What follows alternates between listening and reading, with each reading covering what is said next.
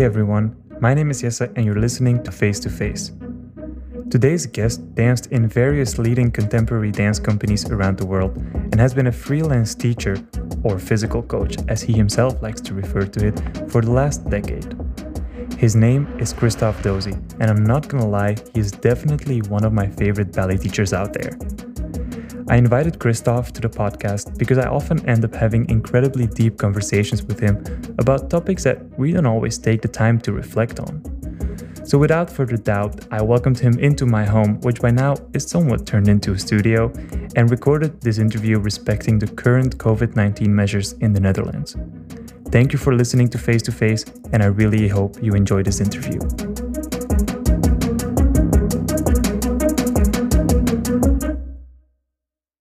Hi, man. How are you doing? I'm good. Thank you so much for meeting me here. Well, thanks for having me. Yeah, no, you're welcome. Also, we've been talking about it for a bit. And Yeah, I'm really glad that, we found the time to meet up and do this because I'm really excited to talk to you.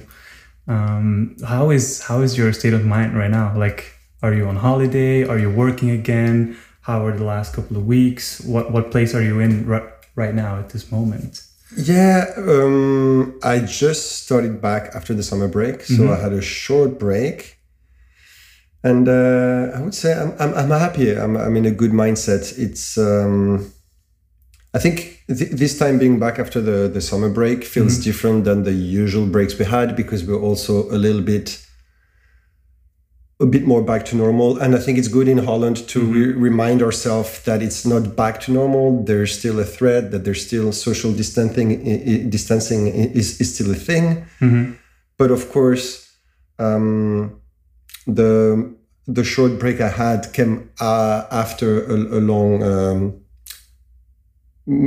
kind of loose confinement, as it was in Holland. And so now it's back in the studio, seeing people. For example, now I was teaching at Scapino for 2 weeks, and during the confinement on the weekend, I was giving open classes on Zoom for whoever wanted to come, and some of them came. And so the last time I taught them, it wasn't the last time I taught them last season. It was actually seeing them through Zoom. So it's also like.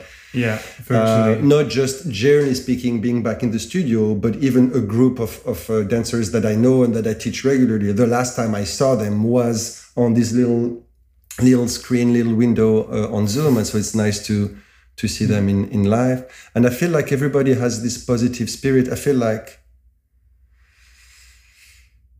I like to do the season start as a teacher because.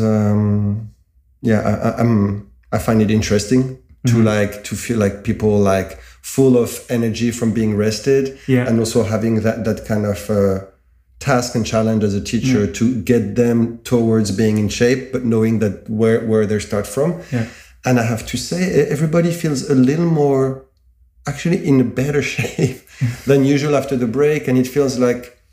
During the confinement, there was this thing as like, what do we do with our time? And people were at home and started to train at home. And I think doing this for a few months, they developed the capacity and the habit of squeezing in an hour of keep yourself, like the basics.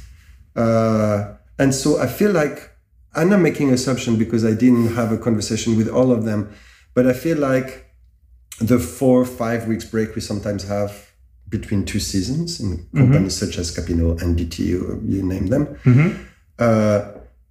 It was so demanding the whole season that it is really vital during those 4 or 5 weeks to do nothing. And so the 5 weeks is just recovering from your tiredness. And so then you come back after the summer break and you really have to restart.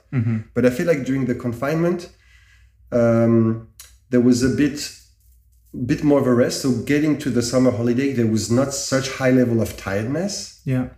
But in the same time, grew the habit of like inserting maybe every second day a little bit of a routine to stay in shape. So I feel like coming back now, you would think, but it was such a long break, the holiday plus the confinement. But actually it's kind of the opposite. You have like kind of rested, but it's like healthy bodies, positive mindset.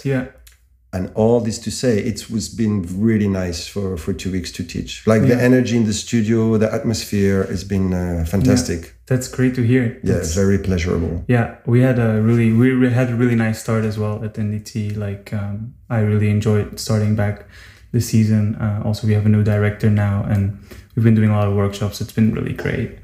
And now that you mentioned the Corona lockdown, I was wondering, how did that affect you? How did that change your views on maybe teaching? Or because you're a very experienced teacher, you've taught a lot in a lot of places. And I was wondering, teaching on Zoom for a long time, or like maybe not, going to the places you were usually going and having maybe a very fixed schedule.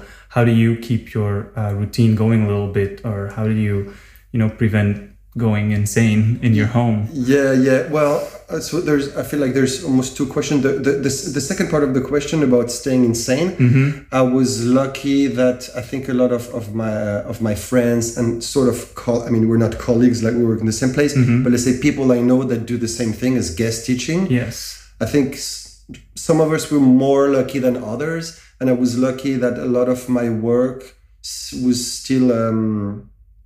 still happening through Zoom. Yeah. And actually, I should tell them who they are. Like mainly with Iseka Amsterdam, who's directed by Emio Greco, and so we just kept on. I kept on giving the classes through Zoom, so I didn't really have a. For me, the lockdown wasn't like, oh, I'm gonna learn a language or do. 10 days fasting. I just kept on working every day. Yeah. Of course, not a super high pace, but I didn't. There wasn't a big cut of the work you had been doing before and a complete. No. If anything, it was almost more demanding in the sense that it wasn't practical at home. So I had to in the beginning find spaces to do it, rent a studio, and then eventually. Found a place, 2 Days Art, which is a festival here in Den Haag. They have a working space, and they were super kind to let me work and teach in their space. Amazing. Until I felt like people were starting to use the space back then. I had to find another space. So actually, there was even some level of maintenance. Yeah. So it's still just one class a day. Let's be honest. That's crazy. But there's this thing of like waking up every day with this obligation and this thing. And so that's one thing. The other thing is, did it make me realize something specific about my teaching? I think two things. It just clarified for me the difference between teaching students and teaching professional dancers. And I haven't actually experienced teaching students on Zoom. I'm only making the assumption that it's a whole different story. And the reason why I point this out, even though I didn't do it so I can actually compare, is because I got a lot of questions from people that's like, well, how do you teach a class? Because people that maybe I meet but don't know exactly what I do, I don't really know necessarily the field of dance, they think teacher, they think students. Yes. People that actually learn the dance, and they're like, wow, how do you teach on Zoom? How do you give feedback and everything? And I'm like, actually, I'm teaching professionals. I'm not educating them in ballet. I'm actually more giving a class that they use for their own personal training, where there's a lot of responsibility for yourself involved. Could you elaborate a little bit on that for people that don't know what, we have guest teachers coming in to teach us ballet class in a company, and in every company that's a little bit of, different, whether it's constantly guest teachers or they have set ballet masters that are teaching. Could you elaborate a little bit on what that embodies, being a teacher or a guest teacher in companies for professional dancers? You were kind of saying it, but I'm curious about so it's almost so if we go deeper into that, I almost would need you to formulate a specific question. Like how do you get the dancers ready for the day, or what's your goal when you step into the class to teach? What do you want to give the dancers before they start their day? Exactly. But I mean, what I can say more generally for someone who doesn't know our field at all is that yes, and so to also bounce off what I was saying, I'm teaching ballet, but you guys and the dancers I teach to, they're professional dancers. So already there's like a mindset. It's like sometimes someone that I meet is like, oh, and so you're students, and I'm like, they're not students, they're dancers. Yes. So that's already like the first thing. It's like I'm dealing with dancers, and I don't perceive the dancers that I teach as students. It's not a teacher-student relationship. Yeah. It's so if one really doesn't know dance, sometimes I'm a bit like a coach, like with football players getting in shape before the season, and they have a physical coach, and so I'm a dance-related physical coach, and it sounds a bit. I like this description. Yeah, and it sounds a bit weird because the thing is now we're also dance is opening up to alternative ways of taking care of our bodies, and I think for decades there was. Were meant to be rehab techniques such as Pilates and this and that, but I think in the latest thing is like full body workout and high intensity, like almost like really sports like kind of training is becoming one of the alternative training for dancers, which I don't think 2 decades ago when I was dancing was such a big thing. Yeah. Okay.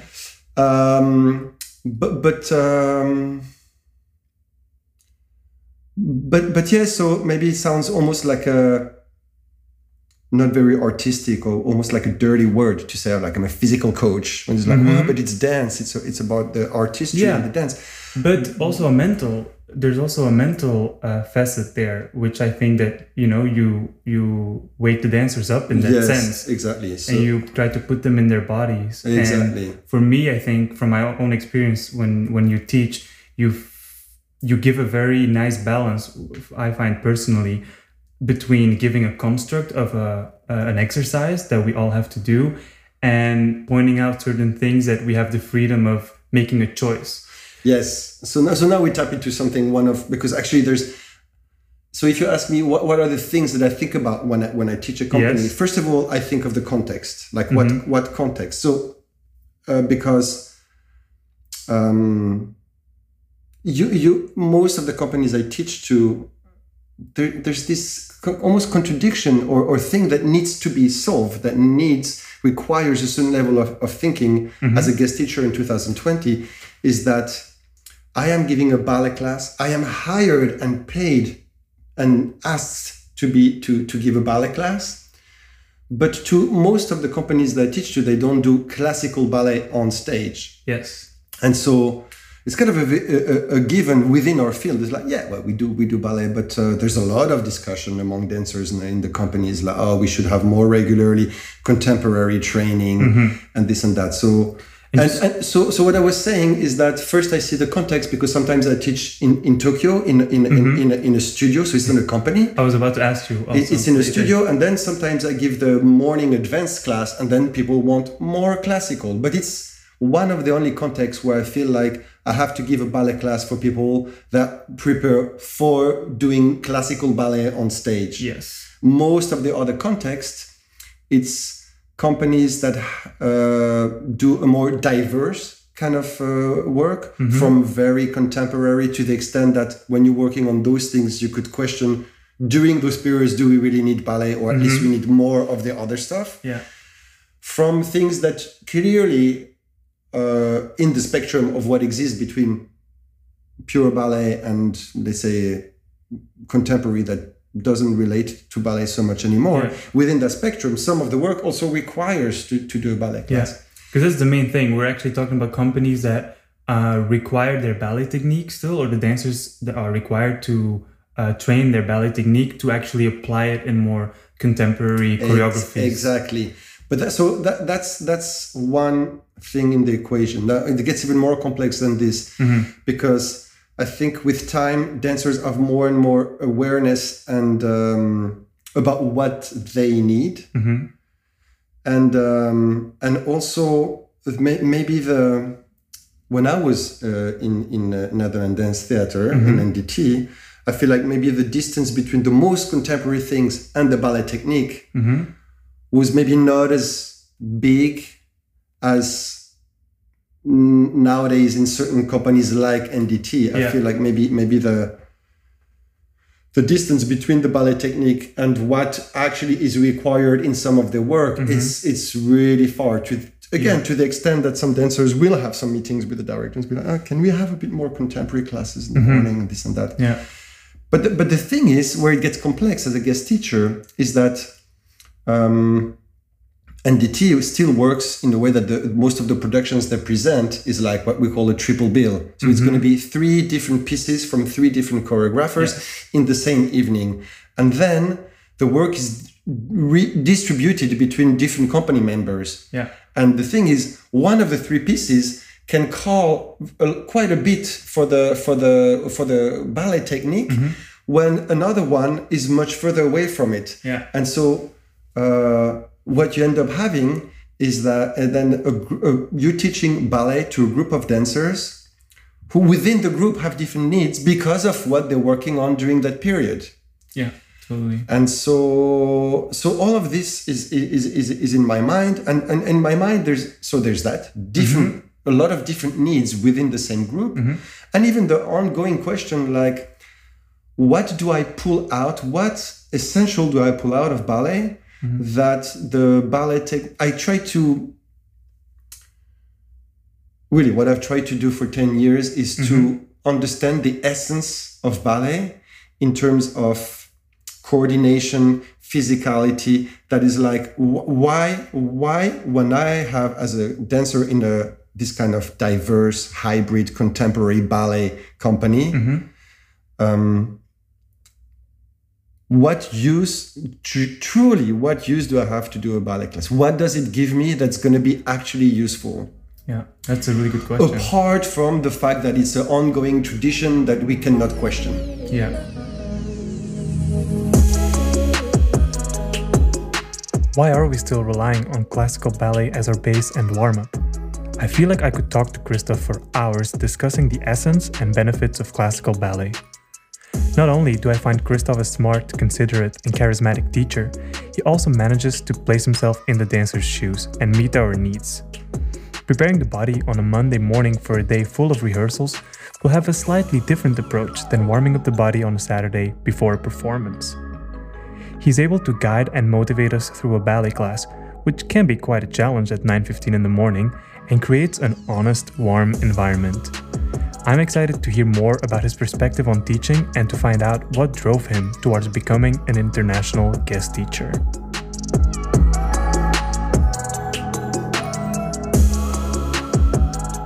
Maybe one point I'm thinking could be the reason why we still do ballet in these companies, even though sometimes there's a certain type of work that calls for something else, is because by making something simple and by giving a bit more allowance, understanding that people have certain needs that are quite far from ballet sometimes, I feel like it brings more people together because we all know so well the technique. Yeah. We know how to give a ballet class, take a ballet class with a teacher who gives the exercise and modulate it and change it for our own needs. There's all of this that's embedded in the ballet company ballet class in a place like NDT nowadays. Yeah. So in a way, if you have pain with your hip, if you don't need that exercise, you can come to the ballet. You trust the teacher that's not going to stress you out with doing the things the way they want or the way they should. And then it's actually you having some room to do what you need, still with the guidance of that other person.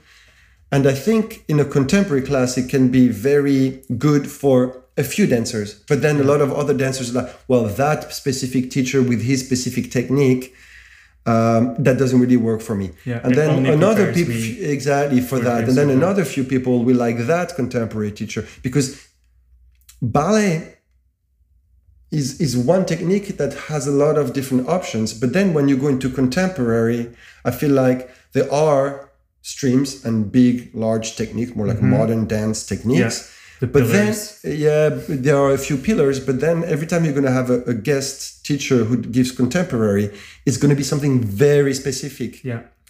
And then is also, there's not this embedded thing that ballet has now that I show an exercise, but you can do your own version. I feel like the contemporary teacher that give their very specific technique, I don't think actually they give that much more allowance. I mean, some techniques have that room embedded in the technique, like if it's more guided improvisation with ideas.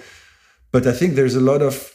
then we're growing close to Gaga class. Almost. Exactly. A Gaga class gives that kind of room and allowance. Yeah.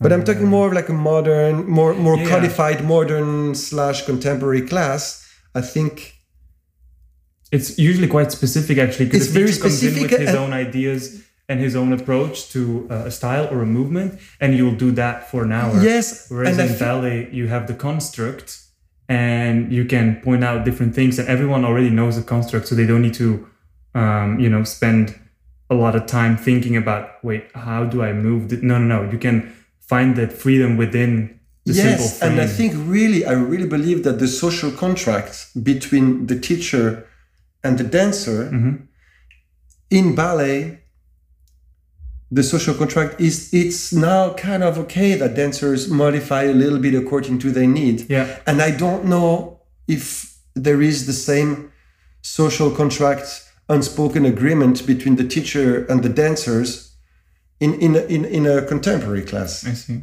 Yeah. I feel like if now I still now and then take a ballet class, I will allow myself to ease out the here and modify a bit this if I have the need. But I feel like if I take the class of a contemporary teacher who I don't even know, I'm discovering the technique.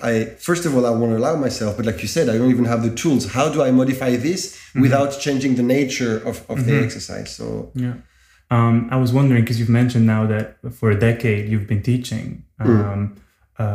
What were you doing just before that, and what made you transition or decide you'd want to be, a guest teacher actually around the world in different companies?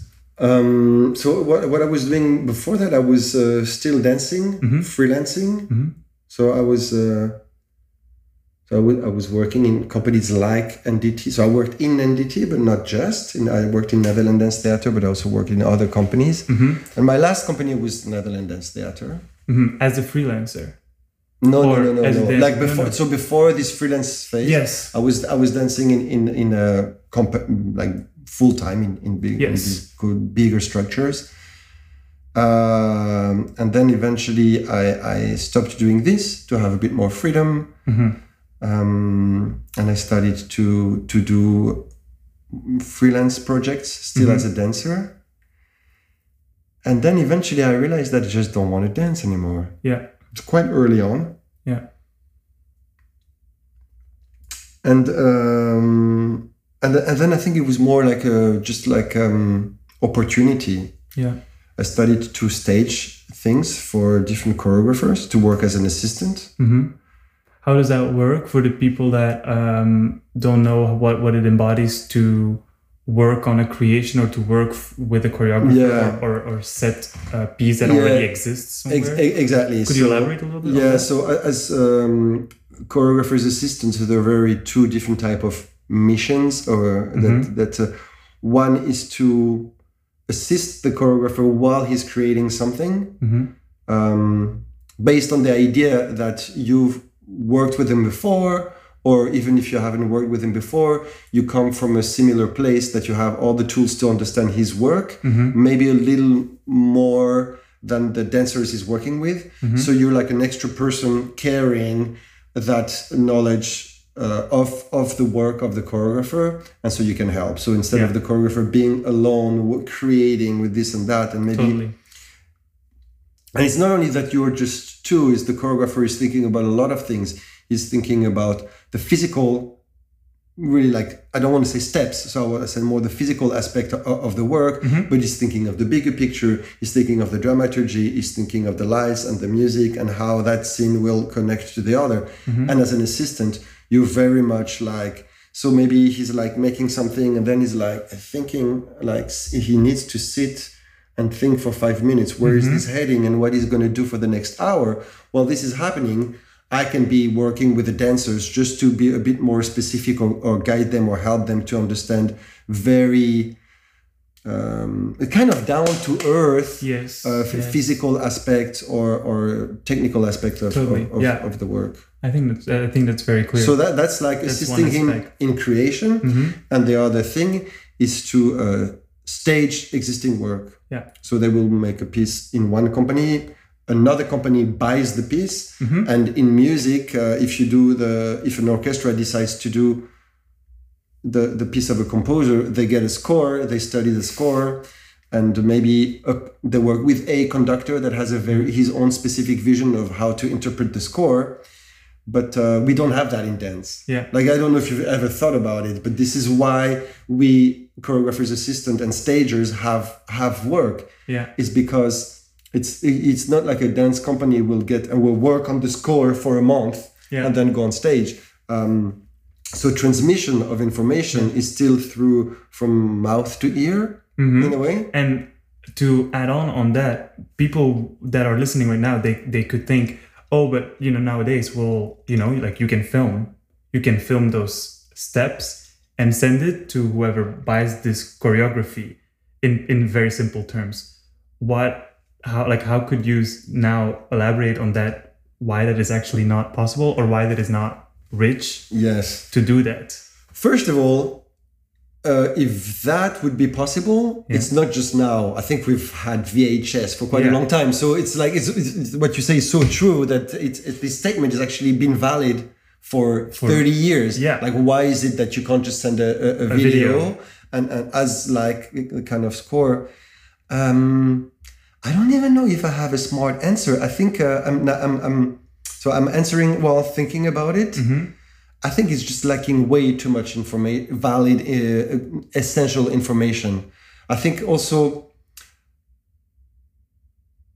if you compare a score to a video, the comparison would be like sending a recording of one orchestra and people and musicians having to break down the score or all the information that is in a score through a recording. That would be the equal comparison. And so that comes to say a video is a capture. It's just capturing the moment visually of something being performed one day. It is not a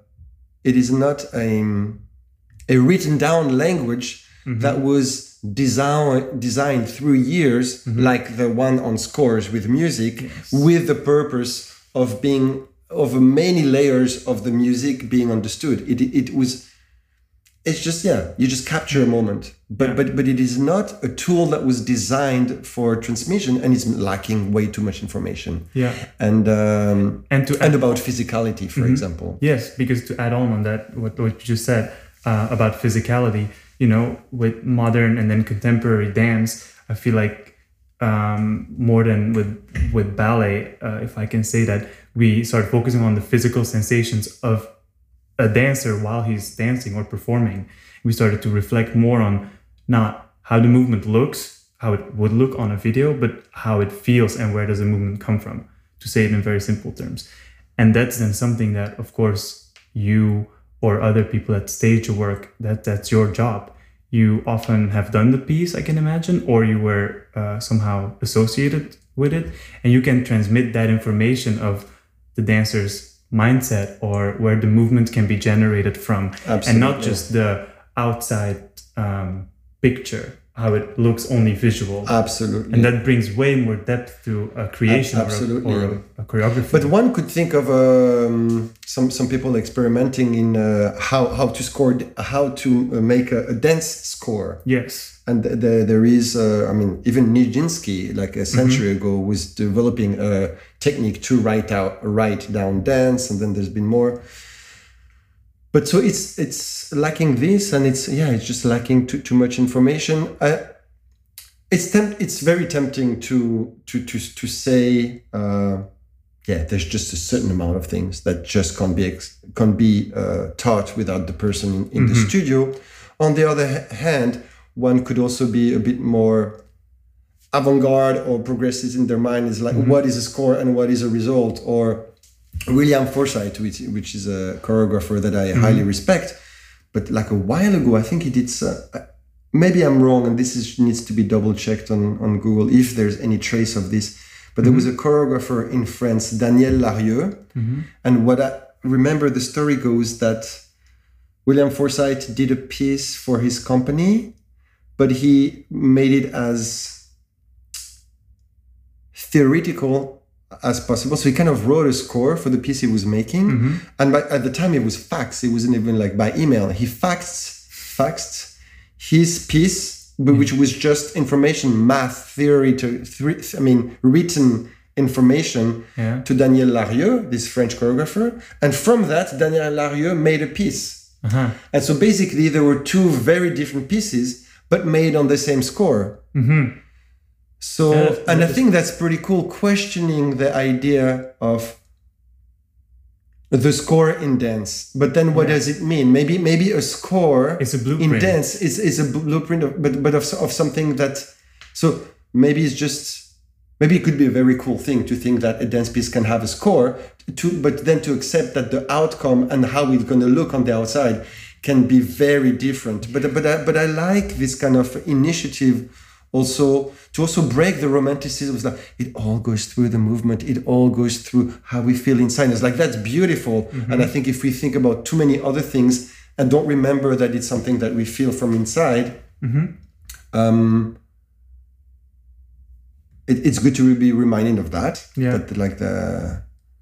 But I also like to think that a dance can be as theoretical and intellectual as other fields.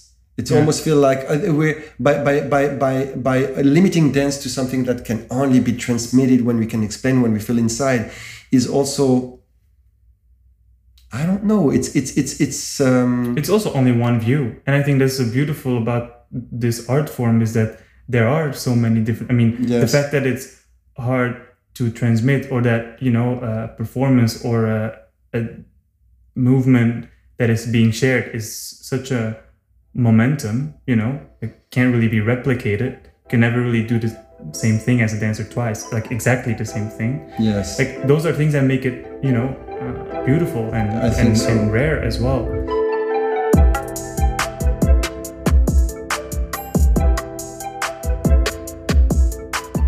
The fact that there is no true score for choreography or dance makes it for me one of the more exciting art forms. And even when there are clear rules or fixed choreography, the live interpretation and nuances of a performer can bring a significant difference to a part. I would like to dive deeper into the topic of choreography with Christophe, since he's seen and worked with plenty of creators out there. Do you exhaust one idea in different or similar ways, or do you push your own limits and start tabula rasa each time you commence a new creation or project? How do you find the balance between creative boldness and earning a living with a more set formula of creating? I'm curious to hear Christophe's thoughts on this before we wrap up. I have a question for you. I mean, it's actually not my own question. I can't take credit for it, unfortunately. But Michaela, one of the dancers in the company, she was wondering, I was like, if you have one question for Christophe, like what would it be?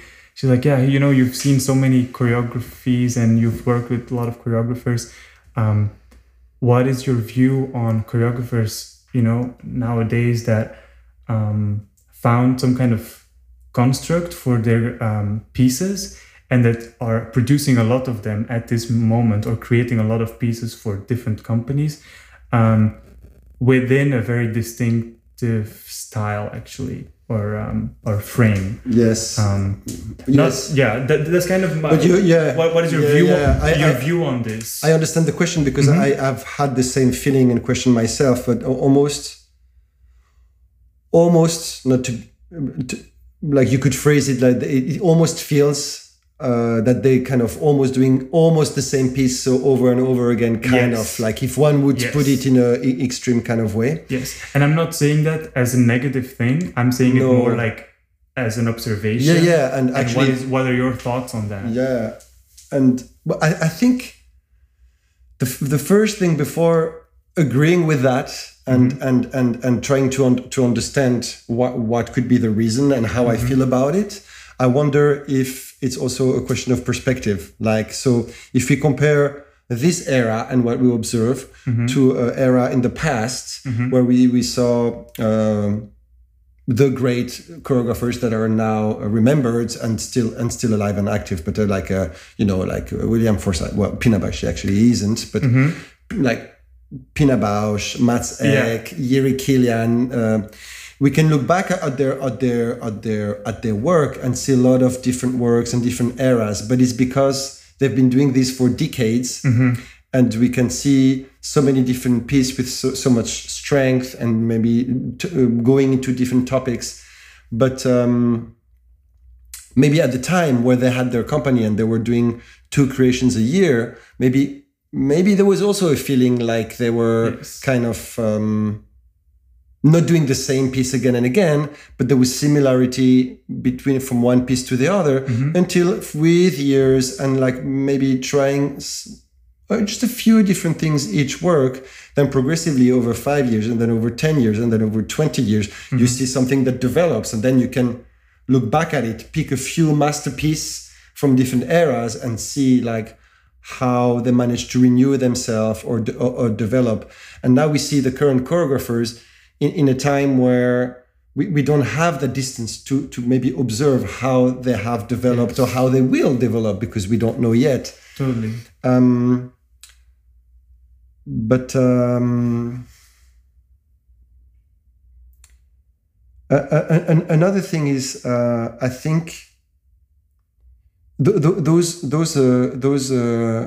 well, before that, I think generally speaking, as an artist, I think it's for me the idea that one artist choose on the same topic and ideas to really get the juice out of it, or maybe with like this kind of obsessive, like that's what I'm interested in, and I'm just going to dig and scratch and see where it takes me. I think is a quite natural process too. I agree. Even with visual artists, so like they have a thing, So.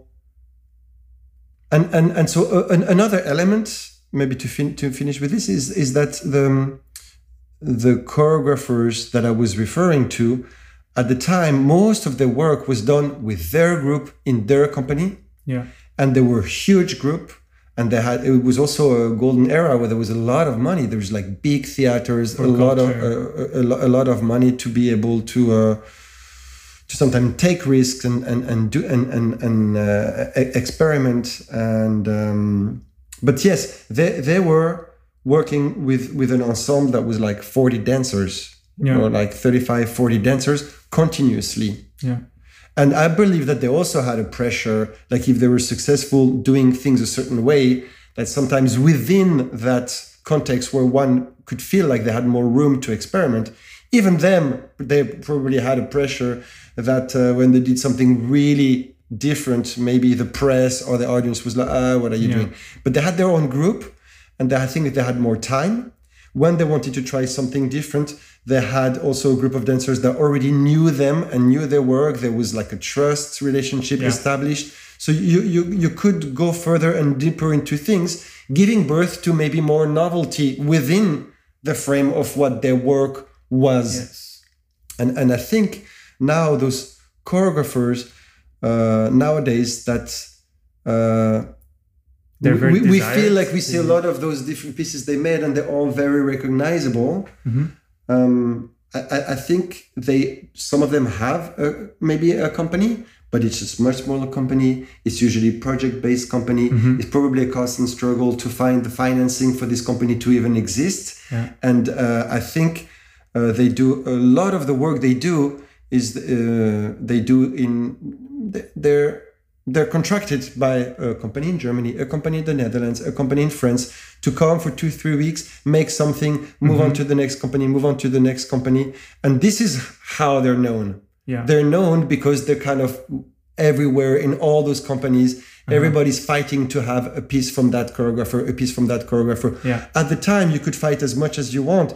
William Forsythe was basically only creating for Ballet Frankfurt, occasionally for NDT, occasionally for Paris Opera. Same with Jiri Kilian. Pina Bausch, I don't know if she ever created outside of the Tanztheater Wuppertal. So, it's and I think different constructs. And I think this construct has a lot of effect on how daring and how much can you challenge what you usually do nowadays as a choreographer if you have 3 weeks to make a creation with a group of dancers that you don't know and with a company that asks you to make a piece because they have a preconceived idea of the kind of work you make, and that's what they want. They've seen all those works from you, they like that, and they hire you not to take risk and do something really different than what you usually do. They actually kind of pretty much want a little bit of what they think you're going to do. So there's something a bit... It's a bit paradoxical in a way to being an artist and being desired, but at the same time... but you're desired for what you're known to do. And so when you're hired by those companies to make a creation for 3 weeks, you kind of probably have the pressure, if not outspoken, but they're like... unspoken idea that you have to almost deliver what they're paying for, if I can frame it that way. Now, those choreographers, because like I said, they do have companies that are smaller, a bit probably more struggle financially to exist. Like they have dancers that follow them, that actually dance for and so them. they do what those other choreographers from the past that we compare to, they also do. They have room for being more creative, go more into depth, renew themselves. They have a place for that. But what I'm pointing out is the place for them to do this is very different than the place those maybe choreographers from a different times of 20 years back had. 20 years back, that space was like 90% of their time and creation time and research time was with their group, which was approximately 40 dancers. And now the choreographer we compare them to nowadays, they have maybe 2 months with the group with like 5 to 10 dancers every year or every second. It's they just have less room for this, and it's a totally so that's something I take in consideration when I compare. Though, because of the first point that I was making, that we lack the distance to see how they truly develop, I do feel that some choreographers that I can think of that nowadays do one piece after the other, this and that, I do see things developing in their work.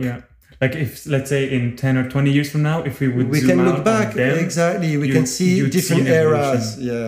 Going back to the transition you made from a company dancer to a freelance dancer, to add on to this, because you mentioned that it's going to be a bit of a recurring theme in the podcast, people that make that transition.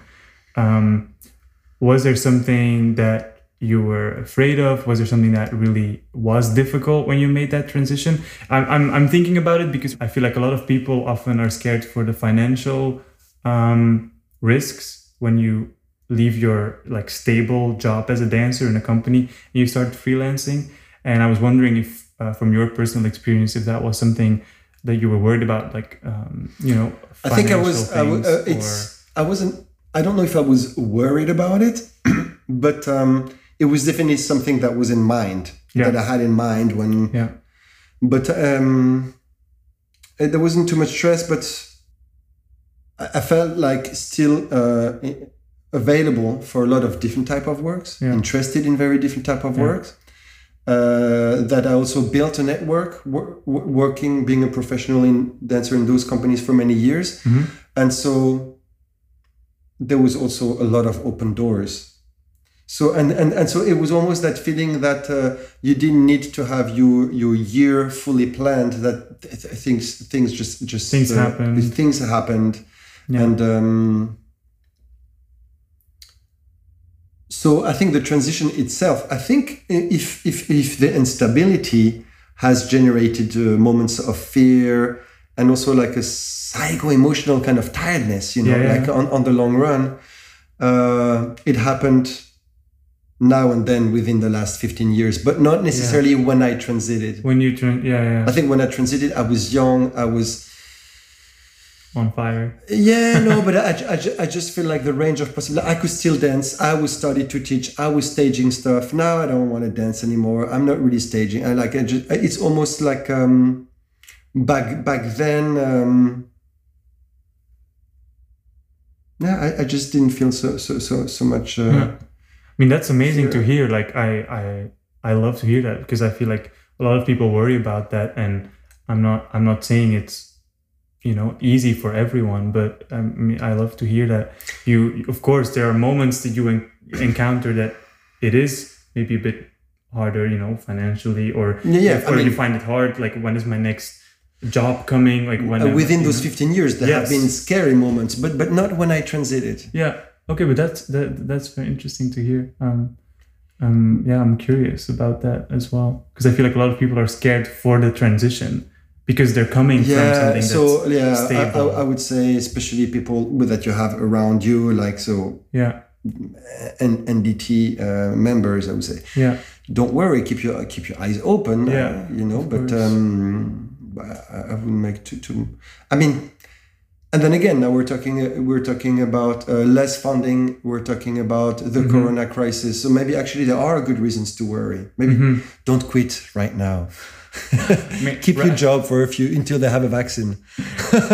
Definitely, right now, I'd say. I mean, I can speak for myself. That I'm very fortunate to be, you know, employed and having a stable job right now. Like, I realize that. Very fortunate. Yeah, and I think to go back to this thing and this comparison, in my position particularly, the difference I'm pointing out between people that are employed full-time and people that are freelancing, in my personal life and perspective, I don't find anything particularly unjust. It's more complex than this. I think one could scratch into it and point things out. I think I've been lucky enough within those differences that one could observe. I've been lucky enough to feel like, I think things are good. Amazing. I've been treated well by a lot of my partners, let's say. And so it's all right. No, I was going to say, there is also something interesting on the psychology of not being protected. Like there's something about the stability, the instability. If it's too much on the edge all the time, can wear you out. I think it can even and I'm thinking not even in our field, but in any field. Like I don't know, a single mom with 2 kids that has a job with like minimum wage, and is like, I think there are people that have it hard. Kind of continuously, and I think it can really wear you out. And so the instability or financial difficulties can wear you out. But if you're experiencing it like us within a field that you also trust your abilities and you trust that you're skilled at what you do, and then you just know how to stay open and grab the opportunities, create the opportunities, then it feels like things are going well. You have this underlying current of trust, and then the actual reality that even though while you're surfing that underlying current of trust, once in a while you're like, oh, my calendar is kind of open, like I don't know what I do in 6 months. And so, but there's that thing that keeps you on your toes. And so there, it's for me, what I like about it, it keeps me alive in a very specific way. Which I like.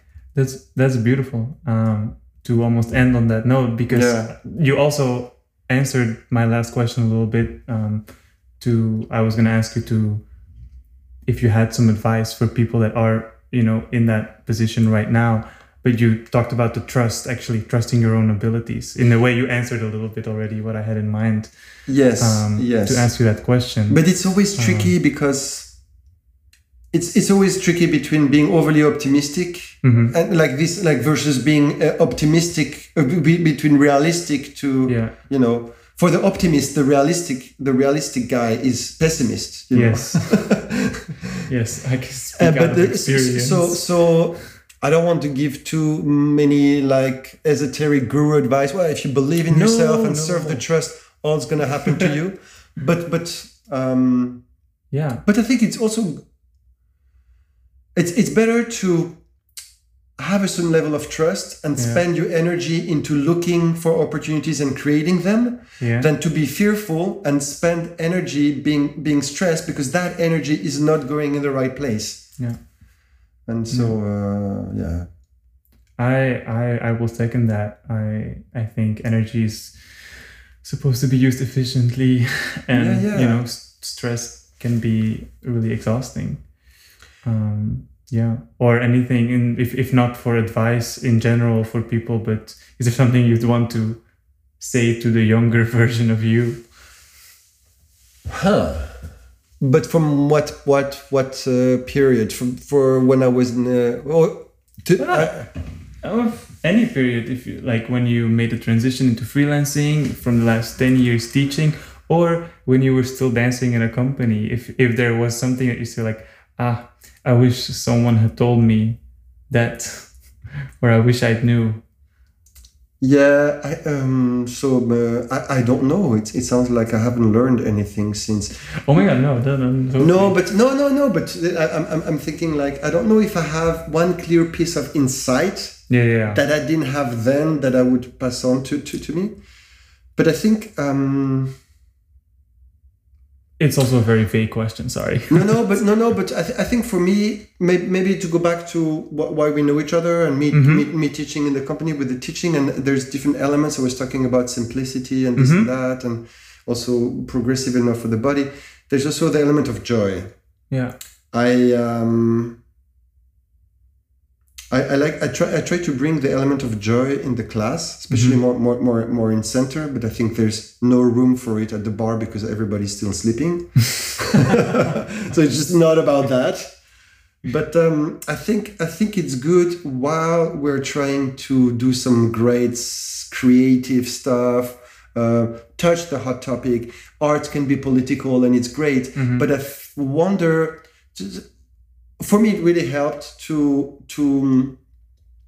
sometimes reconnect to the joy I had, why I started dancing. Yeah. And I think it was a very raw, quite distant from all the preoccupation that I had then as a artist that had a career like just for me, it was really just the joy of dance. You know, you go to school and then in the evening you go and you dance. It's just that raw joy of being physical, but not in any kind of way, being physical through the act of dancing. Yeah. So being physical with everything that's specific about the dancing. Yeah. And so the advice would be like, have an occasional checkpoint to how much joy you take.